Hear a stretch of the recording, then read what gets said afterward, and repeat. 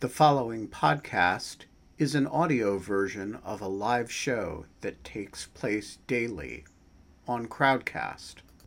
To join our live audience, visit our Crowdcast website at crowdcast.io/in lieu of fun. That's crowdcast.io/in lieu of fun. We're not allowed to have fun anymore. So in lieu of fun, let's at least not be bored. Come on, and we're live. It's Monday, April 4th, 5:04 p.m. Eastern Time. We're coming to you live. Double the Scott, double the philosophy, double the in lieu of fun. It's like some type of gum commercial from the 1990s. Sorry, I just explained the joke. But we're not allowed to have fun anymore, but we are allowed to have Scott Hershovitz, professor of law at Michigan Law School, which we only all know it here on the show as Paula's Law School. So that's talking about Taylor Swift and forgiveness and his op-ed from 2019, which is freshly relevant in light of everything that's been going on. So welcome to the show, Scott. Thanks. It's so great to have you. I have, like, when you get Scott and I together, you might have to stop saying we're not allowed to have fun. I think, Scott and I used to be on a faculty together, and it was fun. Yeah.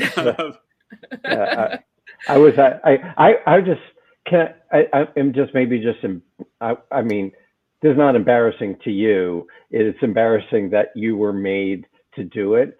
But I just want you to know that when Scott was a law student at Yale and I was visiting, somebody made Scott go and lobby the faculty to hire me, which is like, and Scott was forced to go into. They were not pleased to see. They were not pleased to see. I was either a 1L or I think it was a 2L. And they were not pleased to see a student showing up like serially in their offices saying, "Hey, you might not know this, but Scott Shapiro is really great." So I would say, how do you think that weighed in your favor, Scott? Well, he didn't get hired that year. Yeah, it did not. It did not. It was a definite. It was like everything was bad about it. Like, to ask Scott to do it. Did you know that it was happening?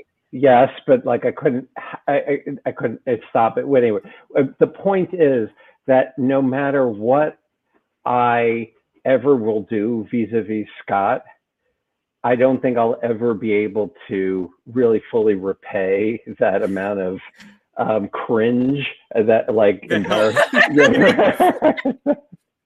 like slightly uncomfortable imagining this for you. Oh, it was just so terrible. But Scott, being the mensch, I had to be in the room over and over again.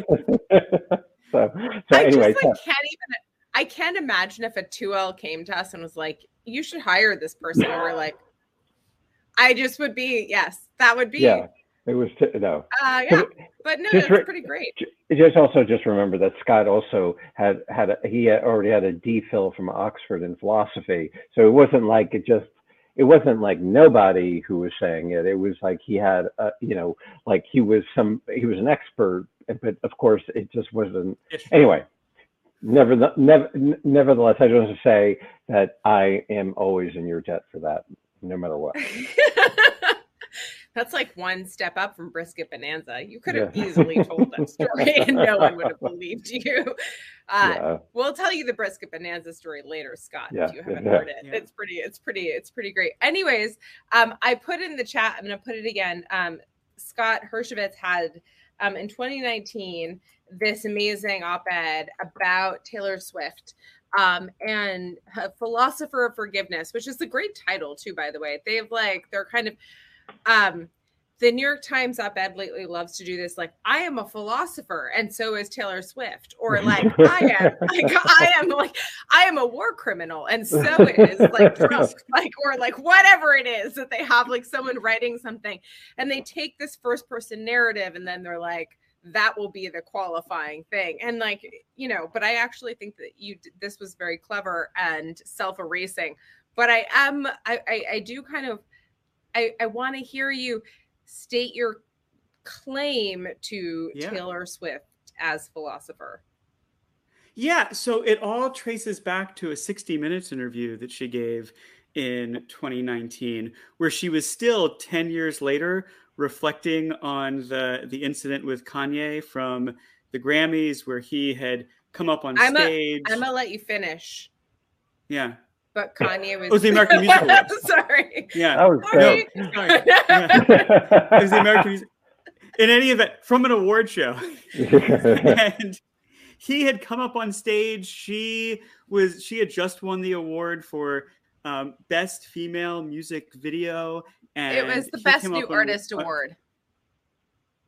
Wasn't it? I'm not sure that's right. No, actually. Was it? It was Best Video, because he came up on stage to say that her video was okay, but Beyonce's Single Ladies video was like the greatest video of all time.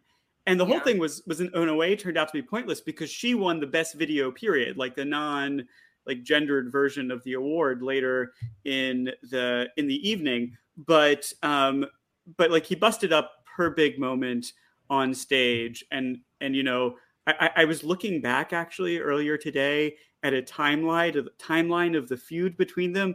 And I did not have time to read it, because it was like, you know, 72 entries long of like different things like that trace. Yeah. Well, you know, like BuzzFeed or something, like trace back to that evening. And, but then in the 60 Minutes review in 2019, she says, people are always saying that you have to forgive in order to move on. And she says, that's not true. Sometimes you can just move on. Right. And then she describes the circumstances in which she thinks you ought to forgive someone. She says, if, you know, somebody's been like, I can't remember exactly how she put it, somebody's been like a force for good in your life, or they made amends, then you forgive them. But she says, if your relationship's toxic and that's all it's ever been, what are you going to do? She says, you just become indifferent and you move on. And I think like that's super insightful in lots of different ways, right? So first, I think like she's got a good sense of, or let's just think about, like, back up for a second, think about what forgiveness is, right? So the traditional philosophical story, which goes back hundreds of years to this guy named Bishop Butler, is that that forgiveness is the release of resentment, right? So somebody's done something bad to you, and because they've done something bad, you resent them. And we can talk a little bit more about why that is, like why resentment might be a warranted reaction when somebody Could we wrongs define you. Resentment?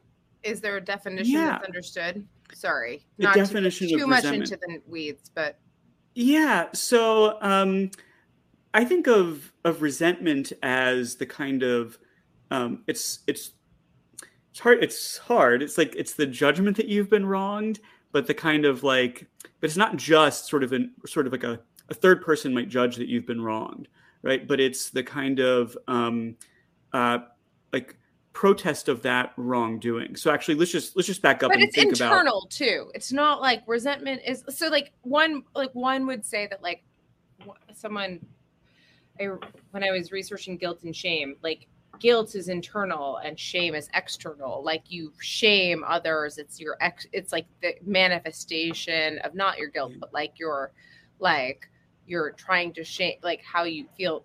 Does that make sense? Like when you like that, if you're actually using it correctly, shame is about what you do to other people, and like guilt is like what you internalize with yourself, or like shame yourself. Does that make sense? So I think you can resent privately. You can also express your resentment. But let's actually think about why you would resent, because I see people in the chat saying it's a waste of time, and I don't think it's at all a waste of time. So my thinking on this is really shaped by a philosopher named Geoffrey Murphy. And Murphy says, when somebody wrongs you, think about like intentional wrongdoing. Their act usually communicates some sort of message about you. And it's typically a demeaning message, right? So the examples he gave where it might say, I'm here up high and you're there down low, or maybe I can use you for my purposes, or maybe the way I treat you doesn't matter, right? And so Murphy says, typically the things we think of as serious wrongs convey that sort of message. And there's this tradition going back to Bishop Butler that sees resentment as a matter of self-respect, right? It's a way of privately and perhaps publicly protesting that message of thinking, you have this wrong. You're not better than me. You can't treat me this way. I matter, right? Even though you don't think so. So the other philosopher that's really shaped how I think about this is Pamela Hieronymi, who teaches at UCLA. And Pamela is most famous now. She was a consultant you mentioned for in The the Good op-ed. Place. Yeah. She was a consultant for The Good Place. And actually, even as a cameo appearance in the last episode, she's sitting on the couch in one of the final scenes. So she says that, like the wrongdoing just hanging out there on its own poses a kind of threat to you, right? That maybe, right, this is an okay way to treat you. And the threat comes in like two varieties. Maybe other people are going to conclude that this is an okay way to treat you. And then really, very often, people themselves conclude that what happened to me was okay. I'm just the kind of person that has to take that kind of treatment, say, from Kanye. And so this is why there's this long tradition of philosophers thinking resentment serves a kind of purpose, which is to say it resists that message, it protests that message. And when you express it, it's a way of trying to counter the threat, right? To say, hey, no, wait a minute, you can't treat me that way. So it's a society. So it is both like an internal and an external view. And the external value of resentment is to assure others, to protect or defensively protect, or maybe offensively protect your value in society and to others. And like the internal is to like kind of protect your own idea of self-worth to yourself, kind of. Yeah, I think that's exactly right. Okay. So that's a picture. Now, that's not to say, I mean, it's the conversation in the chat about resentment being bad. Resentment can be bad for people, right? It can consume your life and, take over. You can have intrusive thoughts. You just can't let go of what happened between you and Kanye, and it gets in the way of making music or living your life. And that's bad for people, right? And so there's this story that we tell ourselves, like in our society now, where we say, oh, look, resentment's bad. It kind of eats you from the inside. It's counterproductive, and you need to find a way to let it go or shake it off.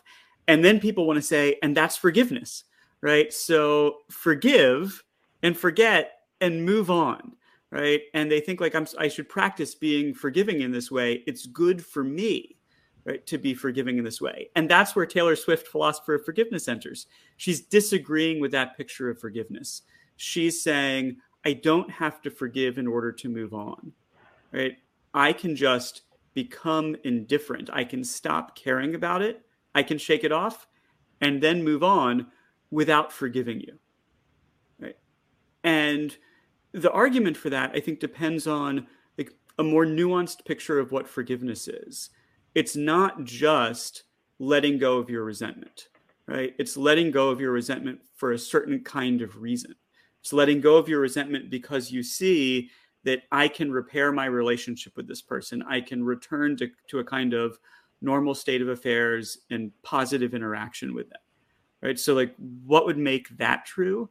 Well, maybe if the person said, hey, I'm sorry, I feel really bad about what happened, then, and you believe them, you think it's sincere, right? That person is taking away some of the threat, right? That they might treat you this way again. If it's public that they've apologized, then other people know that they no longer or never did hold the view that it was okay to treat you this way, right? So if that person disassociates themselves from the demeaning message in what they did, then you can restore normal relations with them. That's the kind of case where forgiveness seems warranted, right? But if you let go of your resentment just because you think, well, that guy's still an asshole, or as President Obama called Kanye in these circumstances, that guy's a jackass, right? And he's still a jackass. And that's all he's ever going to be, is a jackass, right? Forgiveness seems out of place.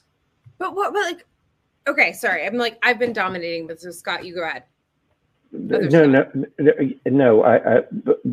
Believe me, I have had my chances to speak to Scott in the past. So recently, yeah, but okay. I mean, I have things to say too, but don't you? Can I just say one thing? Don't you think in the case with the he's a jackass, the idea is that it's more like the fact that somebody, like, there's that I don't want to say master-slave dialectic, but there's a way in which when you resent somebody, you are elevating them because you see them as their message to you, or that view about you, some sense matters to you.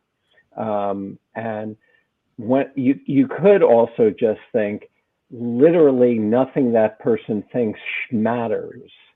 Yeah. So this article that Pamela Hieronymi wrote is it's called "Articulating an Uncompromising Forgiveness," and here's what she means by uncompromising. She says, in order to have genuine forgiveness, you've got to hold on to three judgments. One is, you wronged me. The second is, you matter. And the third is, I matter, right? If I don't think you wronged me, then I'm excusing you or justifying what you did. And if I don't think you matter, right, then I'm dismissing you, right, not forgiving you.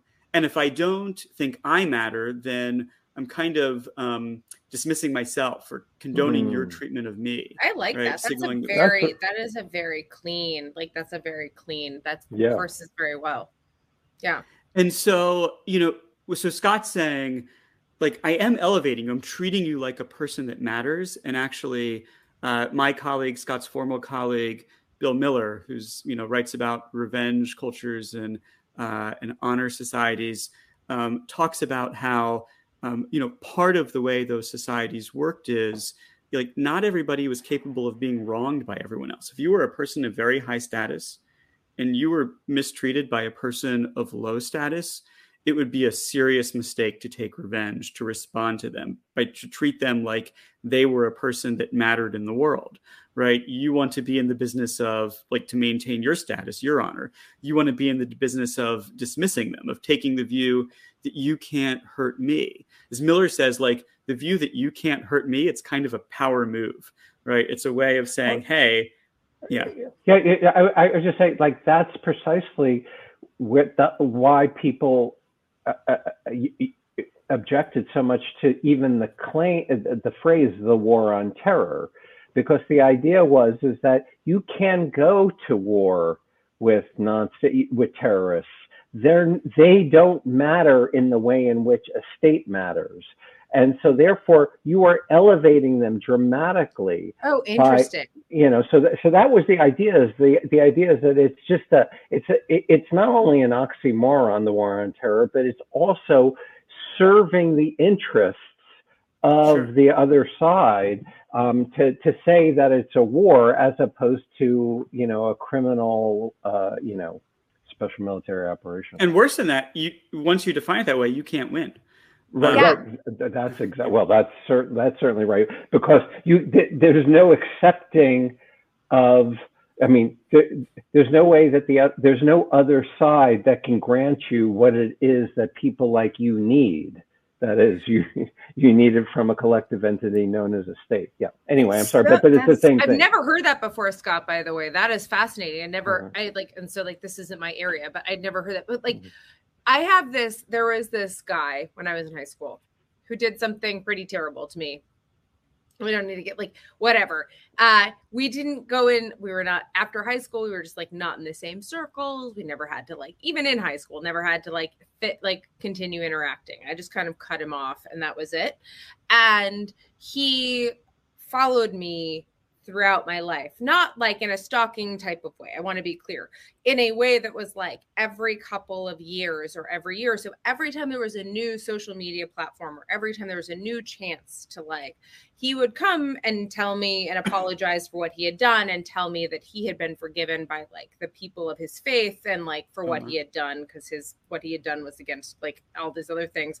But then like he would apologize and ask my forgiveness over and over. And I just was like, I just don't want to talk to you anymore. Like, I just like, you're just not like, it's not like I don't forgive you. I also don't consider you. Like, I just don't consider Can you. I ask you? Like, I have my own version of this story and I'm sort of curious to like. Dwayne. Hey. Sorry. Hey there.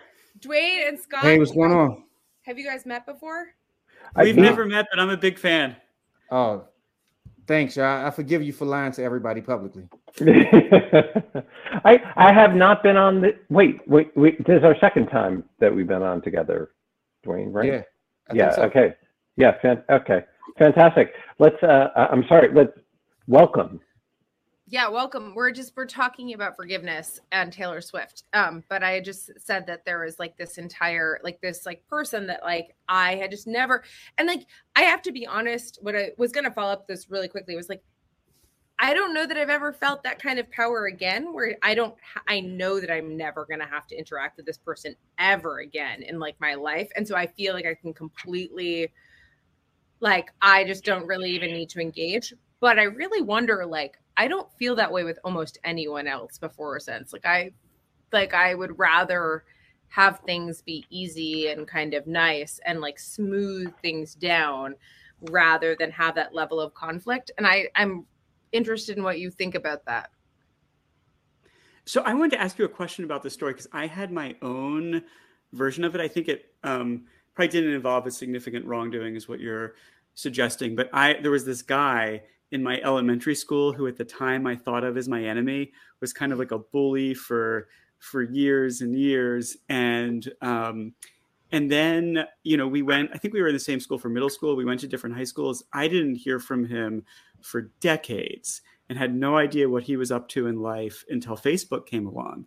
And then one day I get this message on Facebook that he'd like to apologize for, you know, the way he treated me when we were in elementary school, and he went on like about trying to account for his behavior. And I was so befuddled by the note, I really didn't know how to interact with him at this point. And I sent him a note and said, yeah, this is like a really lovely note that you sent, and I really appreciate it. But then I want to say, like, it's clear to me that you're a different person from the person I knew when I was younger.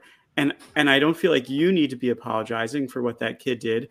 And I also don't feel like, and I was very intentional about the way that I said this. I also don't feel like I need an apology, right? Like, I'm not the kid that you treated that way. That's kind of how I felt about this. I was like, you know, like we were just like two kids, and like, I don't want to talk about it anymore. Like, let's just but like when I wrote that sentence, it felt like kind of a double-edged sword, because what I wanted to say was like, look, I'm fine in the world. I don't really need this apology that you're offering, but also there was a person who did, and he's not around anymore. And you can't speak to, like, you could have made a difference in his life. Dwayne, it looks like you're saying something. We can't hear you.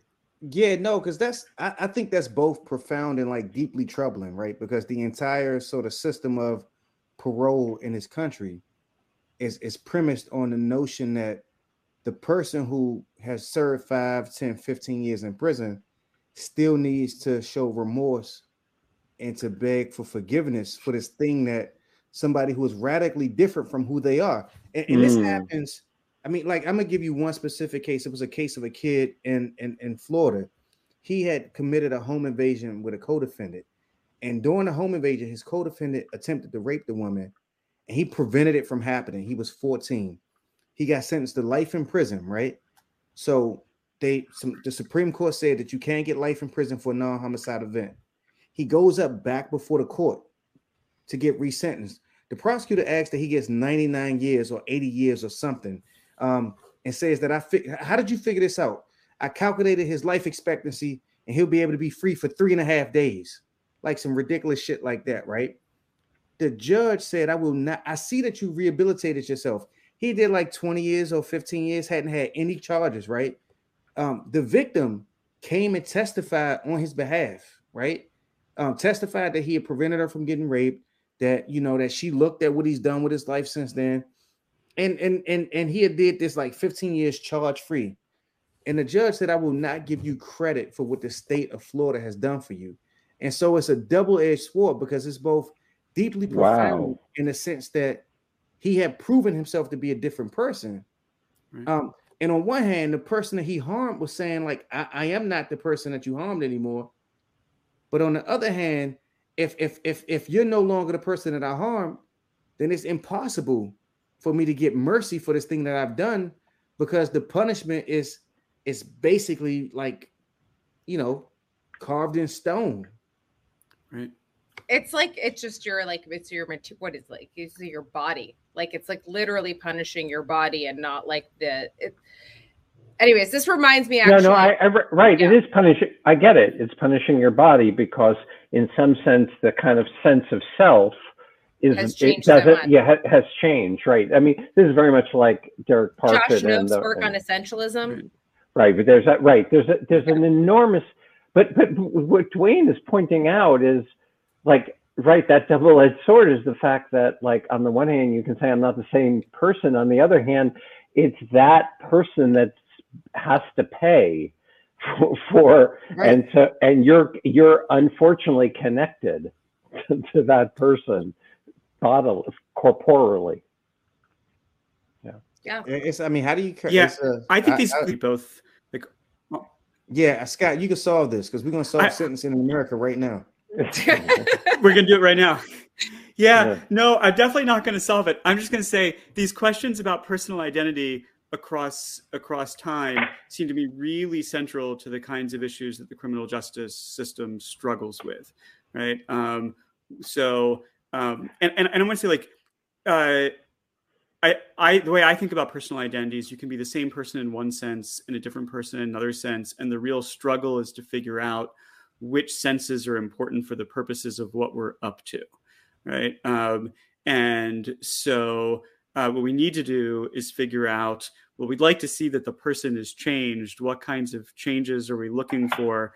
If it's complete, if there was no psychological continuity, right? We've got a person with advanced dementia, then probably in our society, we can't even get agreement on that. But we at least ought to be able to think there's no purpose served left by punishing. But most cases are less extreme. There's some continuities and some breaks. And I think we haven't thought hard enough and been clear enough in our legal practices about just what sort of continuities and breaks make the difference for us. Such an interesting, sorry, Scott or Dwayne, go ahead. I feel like I've dominated. I've talked too much. I'm like very excited. I've been excited about this piece since I read it in 2019. And so now I get to like kind of like frame all these questions to you. So this is very fun. But Dwayne's point now makes me think of all these other things. So no, I mean, I like that. I it's interesting. I wish that the system had a more robust accounting for what it means to no longer be the same person that was victimized. Because one of the things that happens is they call you to account for being the same person. So when they call a victim and they ask what has happened to you, one, the state takes they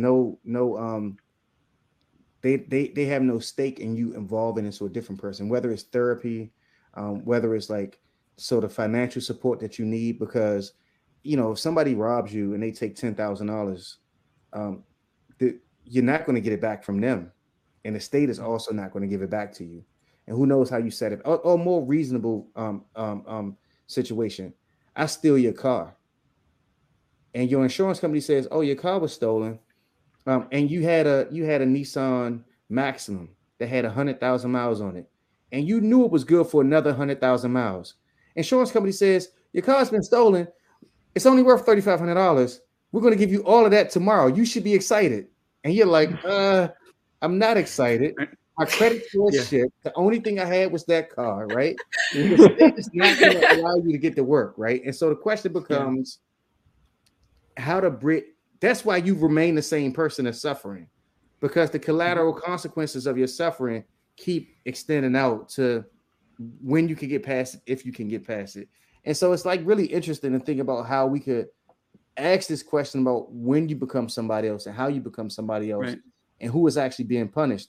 And I just actually don't think that third parties are ever dissuaded from committing crimes because of punishments people get. It's just an irrational thing to believe, given that the only crimes we really hear about are the most heinous ones ever. Like you don't find out that, like Jonathan got 60 days for DUI, right? Unless you watch the nightly news. And if you're likely to get a DUI, Jonathan going to prison is not going to dissuade you from like taking that fifth drink at the bar. It's like you on your fourth drink, you like, I heard about Jonathan. This is exactly what for me to stop. Right. Yeah, I mean, you've hit another one of my sort of philosophical interests. As I write about tort law and righting wrongs, and have written many papers about the inadequacy of the standard phrase that we're going to make the plaintiff whole or put them in the position. Nobody in life has ever said that. No. Many papers about the standard phrase. I love academics. Like we know how to make the world matter in the most minute ways. I'm looking up all of these papers tonight. Go ahead. Tell us what the standard phrase is. Oh, well, so like you're gonna make someone whole or put them in the position they were in had the wrongdoing never happened. And I had this sort of showdown with the people I was criticizing. I showed up years ago at Tel Aviv to give a paper, and I had all these quotes from tort scholars who were proponents of this view of what tort damages do, that they make it as if the wrong had never happened, as something Arthur Ripstein says. They put people in the position they would have been in absent the wrongdoing, as something Ernie Weinrib says. And I walk into the building, and there's Ernie, who does not teach in Tel Aviv. Says, "Hey, Scott, I happen to be in town. I'm coming to your paper today." And then they introduced me as somebody else who was in the paper as a critic. And I thought, what am I going to do? I have this presentation written out, and I thought, I'm going to do it. Like I'm going to say the things I've been saying about these guys in the room with them there. And I actually asked him, I said, I just want you to imagine somebody who suffered a serious wrong. Say you represent a plaintiff who was sexually assaulted. And then, there's a trial and she wins and she gets a big jury verdict. And I want you to turn to her there at the table. And I want you to say, you know what happened here? We made it as if the wrong never happened, or we put you in the position you would have been had this person not sexually assaulted you. It's like, you can't even get that sentence out of your mouth. So it's bizarre that in law schools, people talk as if that's what the damages do, or in the criminal context, like if the punishment might help with that. Whatever the legal response is doing, it's not that, right? People's lives have changed and they've been scrambled in all kinds of ways, and we're not putting it back the way it was. Yeah. Totally. Go ahead, Scott. Oh, I thought maybe we should go to go to questions. Yeah, go to questions, because there's I was just I was enjoying the conversation. No, lots of them, but this is actually one of the great things about talking about things that Scott Hershowitz talks about, is that people find them interesting, as opposed to what I do. So I also do some of what you do. So. No, but you do what I do, but in an interesting way. So, but I would love to go to the audience. Yeah. Well, while we wait for the inevitable long wait for Matteo to, even though he was by far, yeah. Oh, yeah. Wait. Oh wait, here he is. Hi, Matteo. Okay. We're just talking to me. Oh, really? My feed cut out like a minute ago. I just said, I was saying we're going to wait for Matteo for like another 3 hours or something. Okay. So I was making fun of you. Yeah. Matteo is our resident. How old are you? 14? Recently, 21. Great. Off just by a factor of 7. But it was, Matteo is incredibly amazing, precocious, and like kind of brilliant. One of the people who joins us regularly, and he's at Yale, so he bumps into Scott on a regular basis. Yeah, I just saw. We saw each other on Friday. We saw. We were at the same conference. So. Very cool. Matteo, go for it. Thanks. My question is about forgiveness and its relationship to third parties. And I'm wondering how the feelings of the person who's the directly aggrieved party should affect whether third parties forgive the perpetrator. And if it even makes sense at all to speak about someone who wasn't the directly aggrieved person forgiving someone for a wrong that they did. Yeah, so forgiveness, I think, is one of these really interesting phenomenon where you need standing to forgive, right? So I can't just go stand out on the street corner, looking for people that have done something wrong and like walk up to them and forgive them.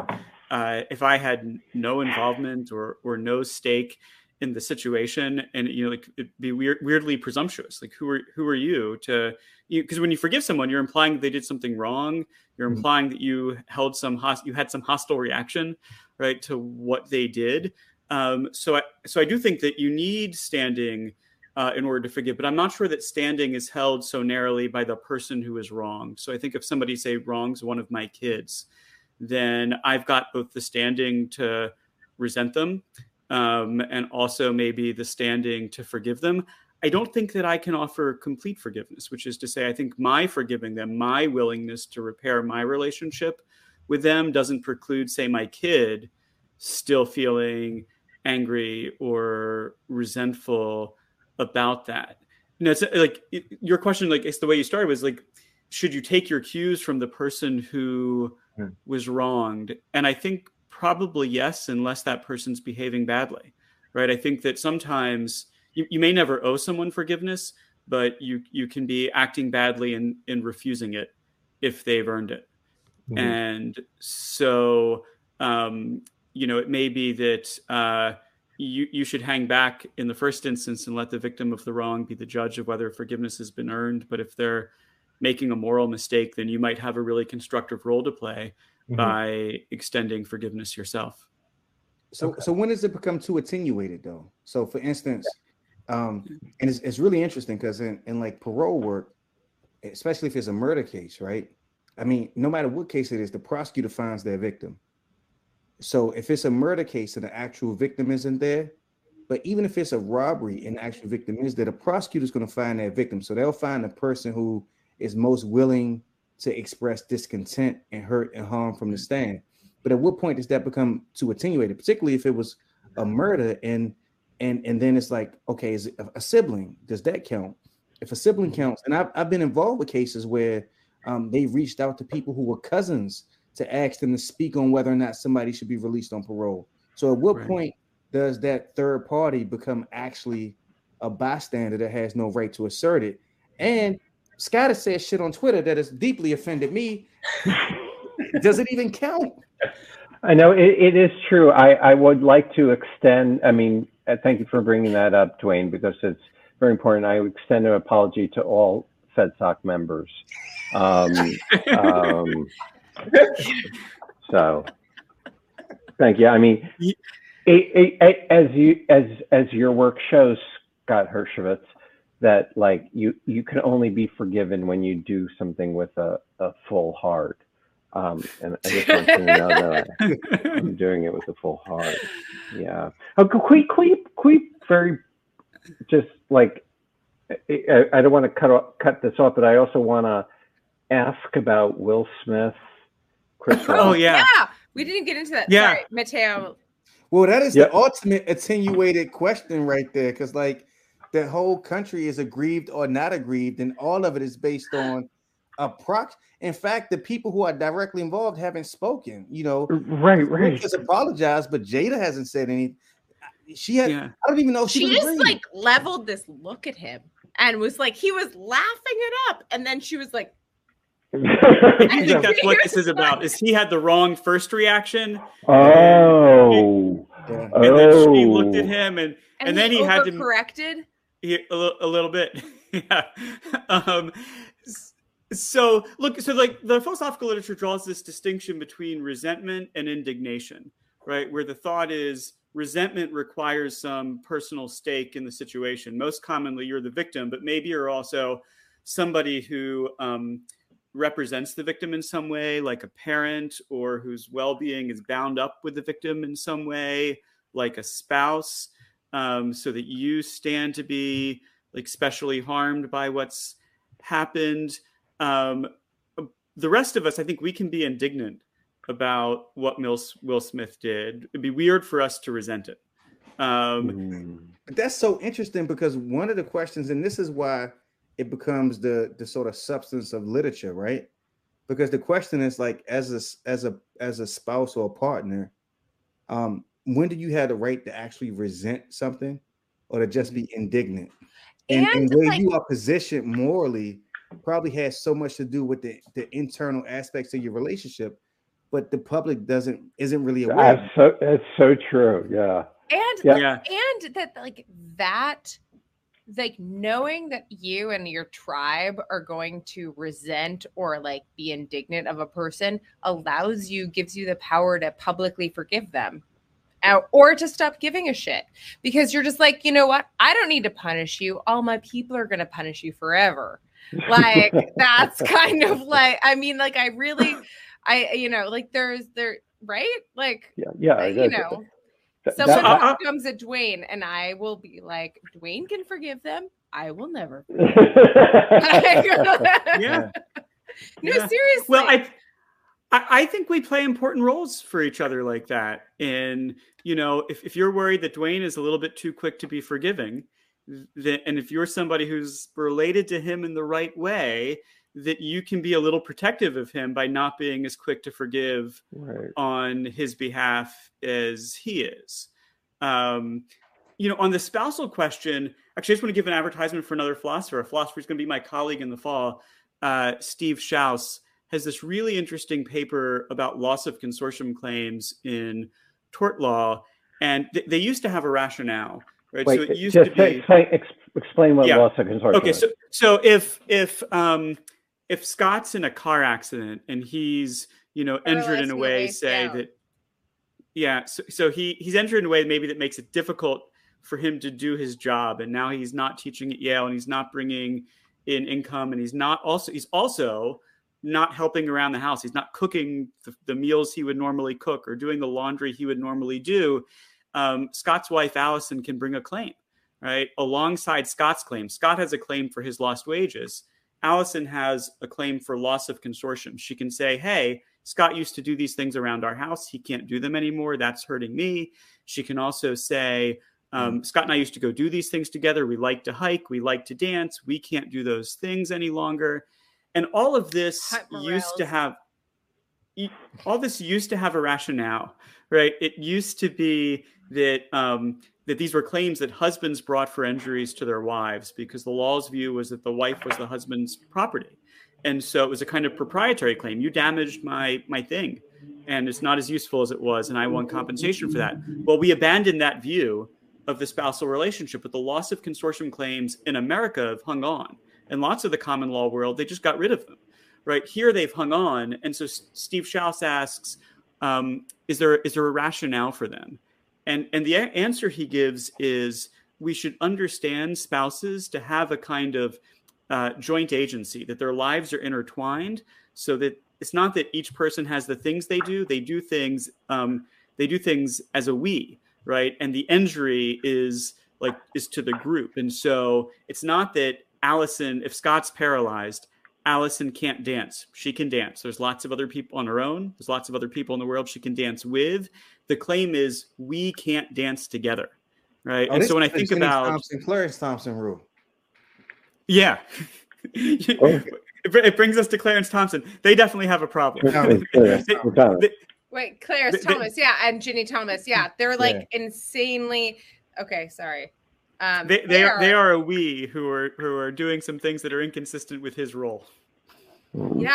Oh, that's actually a really interesting way of framing it, Dwayne. I know it's interesting though, because they said that though. He once said that she was like that they were like tied together at the hip, but he said it in a positive aspect, talking about the way that she allowed him to be the person that he is, and how like she supported him in just the sort of general sense of it. But then when it comes to this negative thing, it's like, nah, they two different people. So it's, if it's good for the goose, it's good for the gander. Right, but except that, right. So people, when it comes to criminal justice system, even though you're a different person, tough. But when it comes to recusal, we really are two different people. Yeah. Again. No, go ahead, Scott.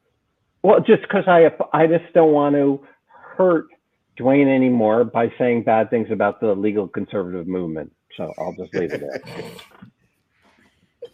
Wait. So Scott Hershovitz, why are you not? You should rewrite like your op-ed, like about Will Smith. Like, what have you thought about doing that? Have there been any op-eds about it? I don't know. I haven't been. I don't know. Like I think that people are showing a lot of restraint. Actually, no, it's been several op-eds. But what's interesting? Paula should ask her a question. Actually, I have an interesting take on what your op-ed should be about. But Paula is like, she muted herself because she doesn't want to hear us. No, I muted Paula because I know that she's just like bap. I mean, everyone's like, oh, Paula, but she has her own law school. So, she's They've named it after her. You're at Paula's law school, so whatever. Okay. I teach at Paula's law school. In fact, right, this will not be the first time that Paula has asked me a question. Paula's like completely. I feel really bad. Okay. I don't even have him as a professor anymore. So I kind of have like two questions. And the first one is you talked about the symbolism of the litigation that she had, even though I think the damages were only $1. And I remember from our first case, which we read was Alcorn v. Mitchell. And we talked about the symbolism of litigation and what that means. And I was wondering what you think about that. And also, you guys talked about the criminal justice system. When we talk about theories of punishment, what the goal of punishment is, and we talked about what you do when a victim wants more than what the system is supposed to offer in punishment. And I remember thinking, like, the goal isn't to completely satisfy the victim's needs no matter what the cost, if you're thinking that goes beyond what the criminal justice system requires, right? So if your victim wants more time than what this person's getting sentenced, we don't do that in the criminal justice system. And I just want to know what those two things from torts and crim law, kind of how they interact. Yeah. So the first bit, Taylor Swift gave me a huge gift with that lawsuit. The nominal damages, I must mention it like every time I teach nominal damages in property. So yeah, it's great. Yeah. So let's just review what happened there. She was like doing some kind of publicity appearance, and a radio DJ grabbed her butt while they were posing for a picture. And she didn't do anything about it in the moment or even like immediately after. She just spoke up about it publicly, said it had happened, and then he sued her for defamation, saying it didn't happen. And then she's like, well, if you're suing for me, you're suing me, I'm suing you, right? Because that was battery. And she asked the court for just nominal damages, which are $1, right? Just to establish that this happened. The law says if there's a wrong, you're going to get some damage award. It at least has to be $1. And when I say she gave me a gift, is because I'd spent years trying to get students to see that these lawsuits, tort suits, are not just about the money, right? A lot of people need the money, right? They had to stop working, or they had big medical bills. So for them, the lawsuit's in part about the money, but there's always something else going on, right? And I think actually the something else matters more to people often than the money. It's that I want somebody to stand up and say, yeah, you can't treat me that way. That was wrong. Don't do that. Right. And so she really helped me out because she has a lot of money. She didn't need any more money. So she could come into court with the purity of saying, I just want $1 for the wrong, and make clear that there's really something else that matters here, which is like, my body's not your property. You can't just grab my ass whenever you want to. So, and as I say in the paper, I think these sort of collective practices of disassociating the community from the message that the wrongdoing sends, making clear that the community doesn't regard Taylor Swift's body as available for anybody who wants to grab it. That's kind of a substitute for the victim taking that, for the wrongdoer taking that responsibility on themselves and apologizing and acknowledging the wrongdoing. So that's one reason I think institutions like tort law are really important and have a constructive role to play. Right. The second question about like the role of victims in the criminal justice process, I've got a more complicated view, I think, than the sort of standard view you get in a lot of law schools. Right. A standard story is that tort law is about the relationship between the victim and the wrongdoer, and criminal law is about the relationship between the wrongdoer and the state. And I think things actually can't be sorted that cleanly, because if there was a victim for the crime, then the prosecution is inevitably going to say something about that victim, right? So think about, like, people are upset by the Brock Turner sentence. He's the Stanford guy who sexually assaulted Chanel Miller and was eligible, I think, for a 10-year sentence, and was sentenced to 6 months in prison. And a lot of people thought, well, that wasn't long enough. And one reason people felt that way is because they thought it suggests that what happened to her is kind of trivial. So I think, like, victims are sort of bound up in the messages that any criminal prosecution is going to send, but that doesn't mean that they should have control over what those messages are. I think it's just something that we have to attend to. You've got to respond to what Brock Turner did in a way that signals that this is really like an egregious violation of Chanel Miller. And, it's a cat named Christopher Belter who had sex with 2 women without their permission, and he was sentenced to probation. And what was really interesting is there was people on the internet saying, again, some white kid commits this heinous crime and he doesn't get any prison time. One of these women was an ex-girlfriend, and another one of the women he knew. And they pushed for him not to get jail time. And in fact, his sentence was so lax that if he fulfills his probation terms, he will only be on the sex offender registry for like 6 months, right? And it'll essentially get wiped away. And one of the interesting questions is, with tort law, I'm in full control of how I communicate the wrong that has been done. So Taylor Swift gets to say, I just want $1. And she gets to communicate to the world what the purpose of this is. With criminal law, even in this case I'm talking about, the public reads the article and the victims no longer matter. You know, the public reads the article and they say this is another example of white male privilege. And so I think one of the complicated things about criminal law is that it's just like the harm that happens to the public and the harm that happens to the individual is so hard to suss out. But one of the beautiful things I think that happens in criminal law that we don't think about enough is frequently you plead guilty to something, right? So I had a client once to plead guilty to attempted conspiracy to commit robbery, right? During the plea bargain, during the final hearing when he's accepting the plea bargain, he pled guilty to that for time served. They read the police report. So they read the statement of the facts that's in the police report. Well, the statement of the facts in the police report is like, on such and such a day, such and such pulled out a pistol and took such and such's money. And you're like, what the fuck? That does not sound like conspiracy to commit robbery. That sounds like robbery. You know?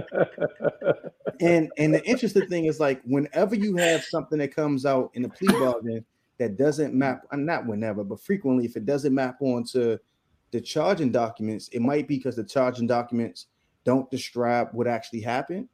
It might be because they overstate the case, or it might be because what actually happened no longer mattered, because in the conversations between the defense and the prosecutor and the victims, that they came to a different kind of agreement. And so I think that the criminal law is so muddy that it's harder to even attest that the public is aware of what gets communicated. Because I'm surprised that nobody has written about how, you know, what you plead guilty to radically does not match the description of the crime. Yeah. Like, that seems like such a really significant place to theorize about punishment. But anyways, I just think it's wild. Yeah, actually, my colleague Gabe Menlo has written a little bit about that. There's sort of like the difficulty of understanding what the communicative message of a criminal conviction is, given all the parts of the process that are opaque, right? Opaque to the public, sometimes opaque to the jury. I do think, just on the first point you're making, Dwayne, you're absolutely right to draw this distinction. In tort law, it's like foundational that the victim is in complete control. Nobody else can file that lawsuit. Nobody else can settle that lawsuit. And in criminal law, it's not that way. The prosecutor is more or less in control, and sometimes has a practice of listening to victims, and sometimes don't have the practice of listening to victims. I do think there's a kind of reason to have this institution where somebody else is in control other than the victim. And it's precisely for this problem we're talking about earlier. Sometimes victims may undervalue themselves, right? That's something you see on like domestic violence. And sometimes there's more people who have a stake in the outcome than just the victim. So with the case you're describing, the two victims are in a forgiving mood, but that sentence is going to say something about women generally and the significance of sexual assault.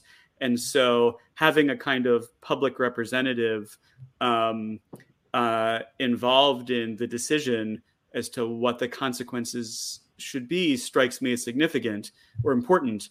But of course, we almost always overdo it.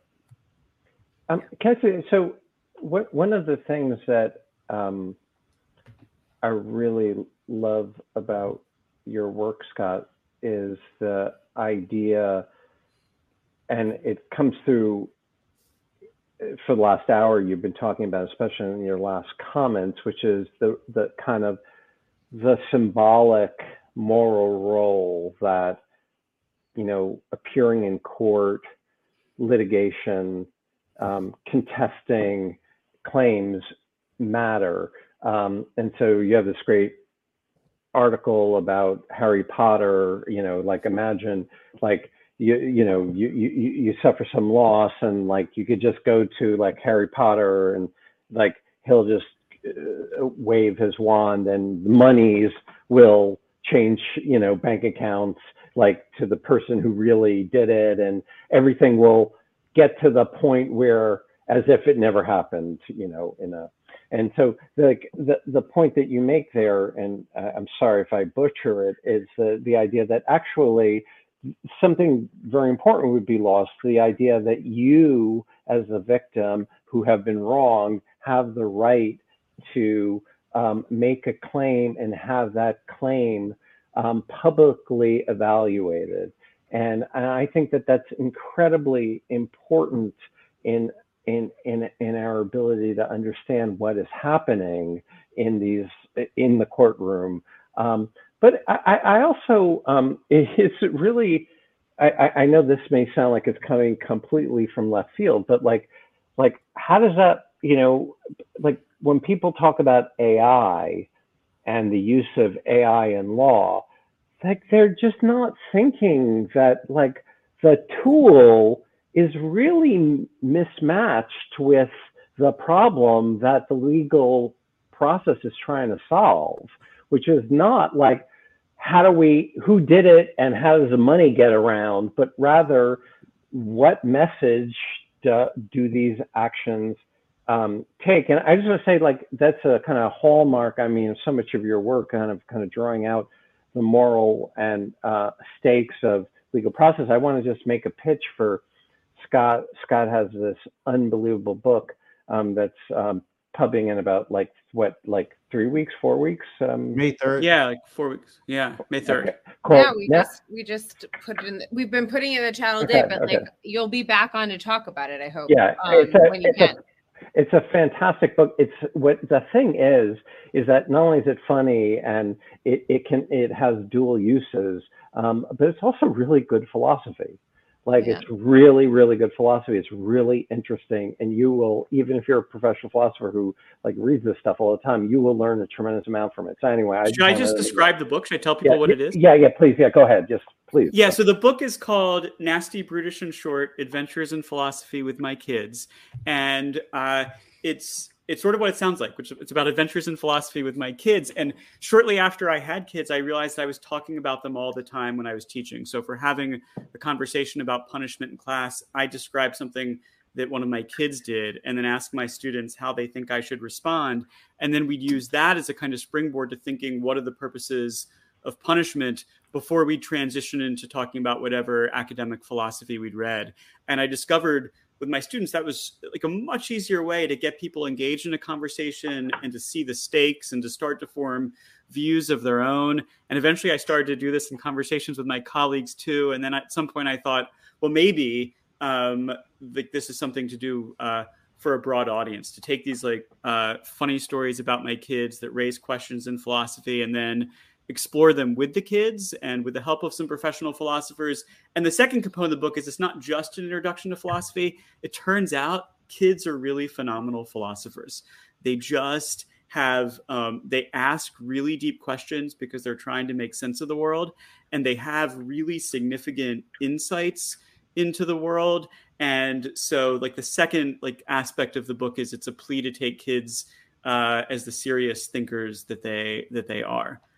They have so fewer priors. That's right. That's right. Yeah. It's like they don't have a team that they're committed to, and it's so obvious when they do that they have to confront that bias. What I found most interesting about this conversation is that we ended up talking about stuff that really, really matters. That even went to the heart of we couldn't spend an hour talking about what was dominating the news because it just the answers were too obvious to spend more than 3 minutes talking about it. It was just right. Yeah. Russia is bad in invading Ukraine. Next. Yeah. Yeah. But no, I think this is great. And as the only one who doesn't have kids here, I will say that I was just on the phone with one of my friends who has kids who are now hitting 7 and 9 and 10 and are she's like, yeah, you start getting asked the questions do we see the same blue? And wait, is your blue my blue? Do you know the color purple? No, the color purple does not exist. Yeah, I know. Well, this is going to get deep fast. Yeah, I know. Sorry. Now I'm regretting it. It's a figment of our imagination. I can't remember who told me this, but it has haunted me for the past 2 months. It actually doesn't exist. I mean, I don't know whether... Wait, I am haunted already. I don't know whether purple exists, but that question of do you see blue the same way I see blue? That appears in the introduction to my book because it was the very first philosophical question I ever asked my parents. I was 5 and it just occurred to me that maybe my mother didn't see red the way I see it. And then it turns out that actually lots of kids have this question when they're little. And I think it's actually they're trying to learn to read other people's minds, to figure out what other people are thinking. And then they realize there's this limit to how far they can go. Yeah, they're I can't get the picture of what the world looks like to you. And so, there's a chapter about consciousness in this book that, kids are onto this problem. And then most adults just completely forget that it exists. Right. That's right. I remember my first question to my mom, actually, it was, can morality be a condition of legality, even if there's a social convention? To take it as such, which I totally get that. So you know what Obama would say about that is that you're a jackass. Your mom is way too nice to tell you that. She is. Anyway, thank you, everyone. Oh wait. This is amazing. Yeah. Wait, what? But there's do I have to do the thing? Yeah. Oh yeah. Okay, well, we're going to be back many hours from now, Wednesday at 5 p.m. It'll be Genevieve and Ben, who is still recovering from COVID. So be really nice to him because he's still coughing and I'm worried about him. And that will be many hours from now. Scott, this was amazing. Please come back whenever you want, but hopefully in 3 weeks when your book is out, that would be wonderful. And we're not allowed to have fun anymore. But Scott? First of all, we can have Scott Hirschowitz, but also Dwayne. That's just so great that you're we get you. Yeah. So I just want to say we're going to be announcing new co-host official stuff soon, but yes, it is. Thank you for joining us. It's really awesome. It was my pleasure. This was fun, guys. Thank you. Thank you. Bye. Wayne, what were you going to say? I already pre-ordered the book. I did too. That's the best endorsement ever.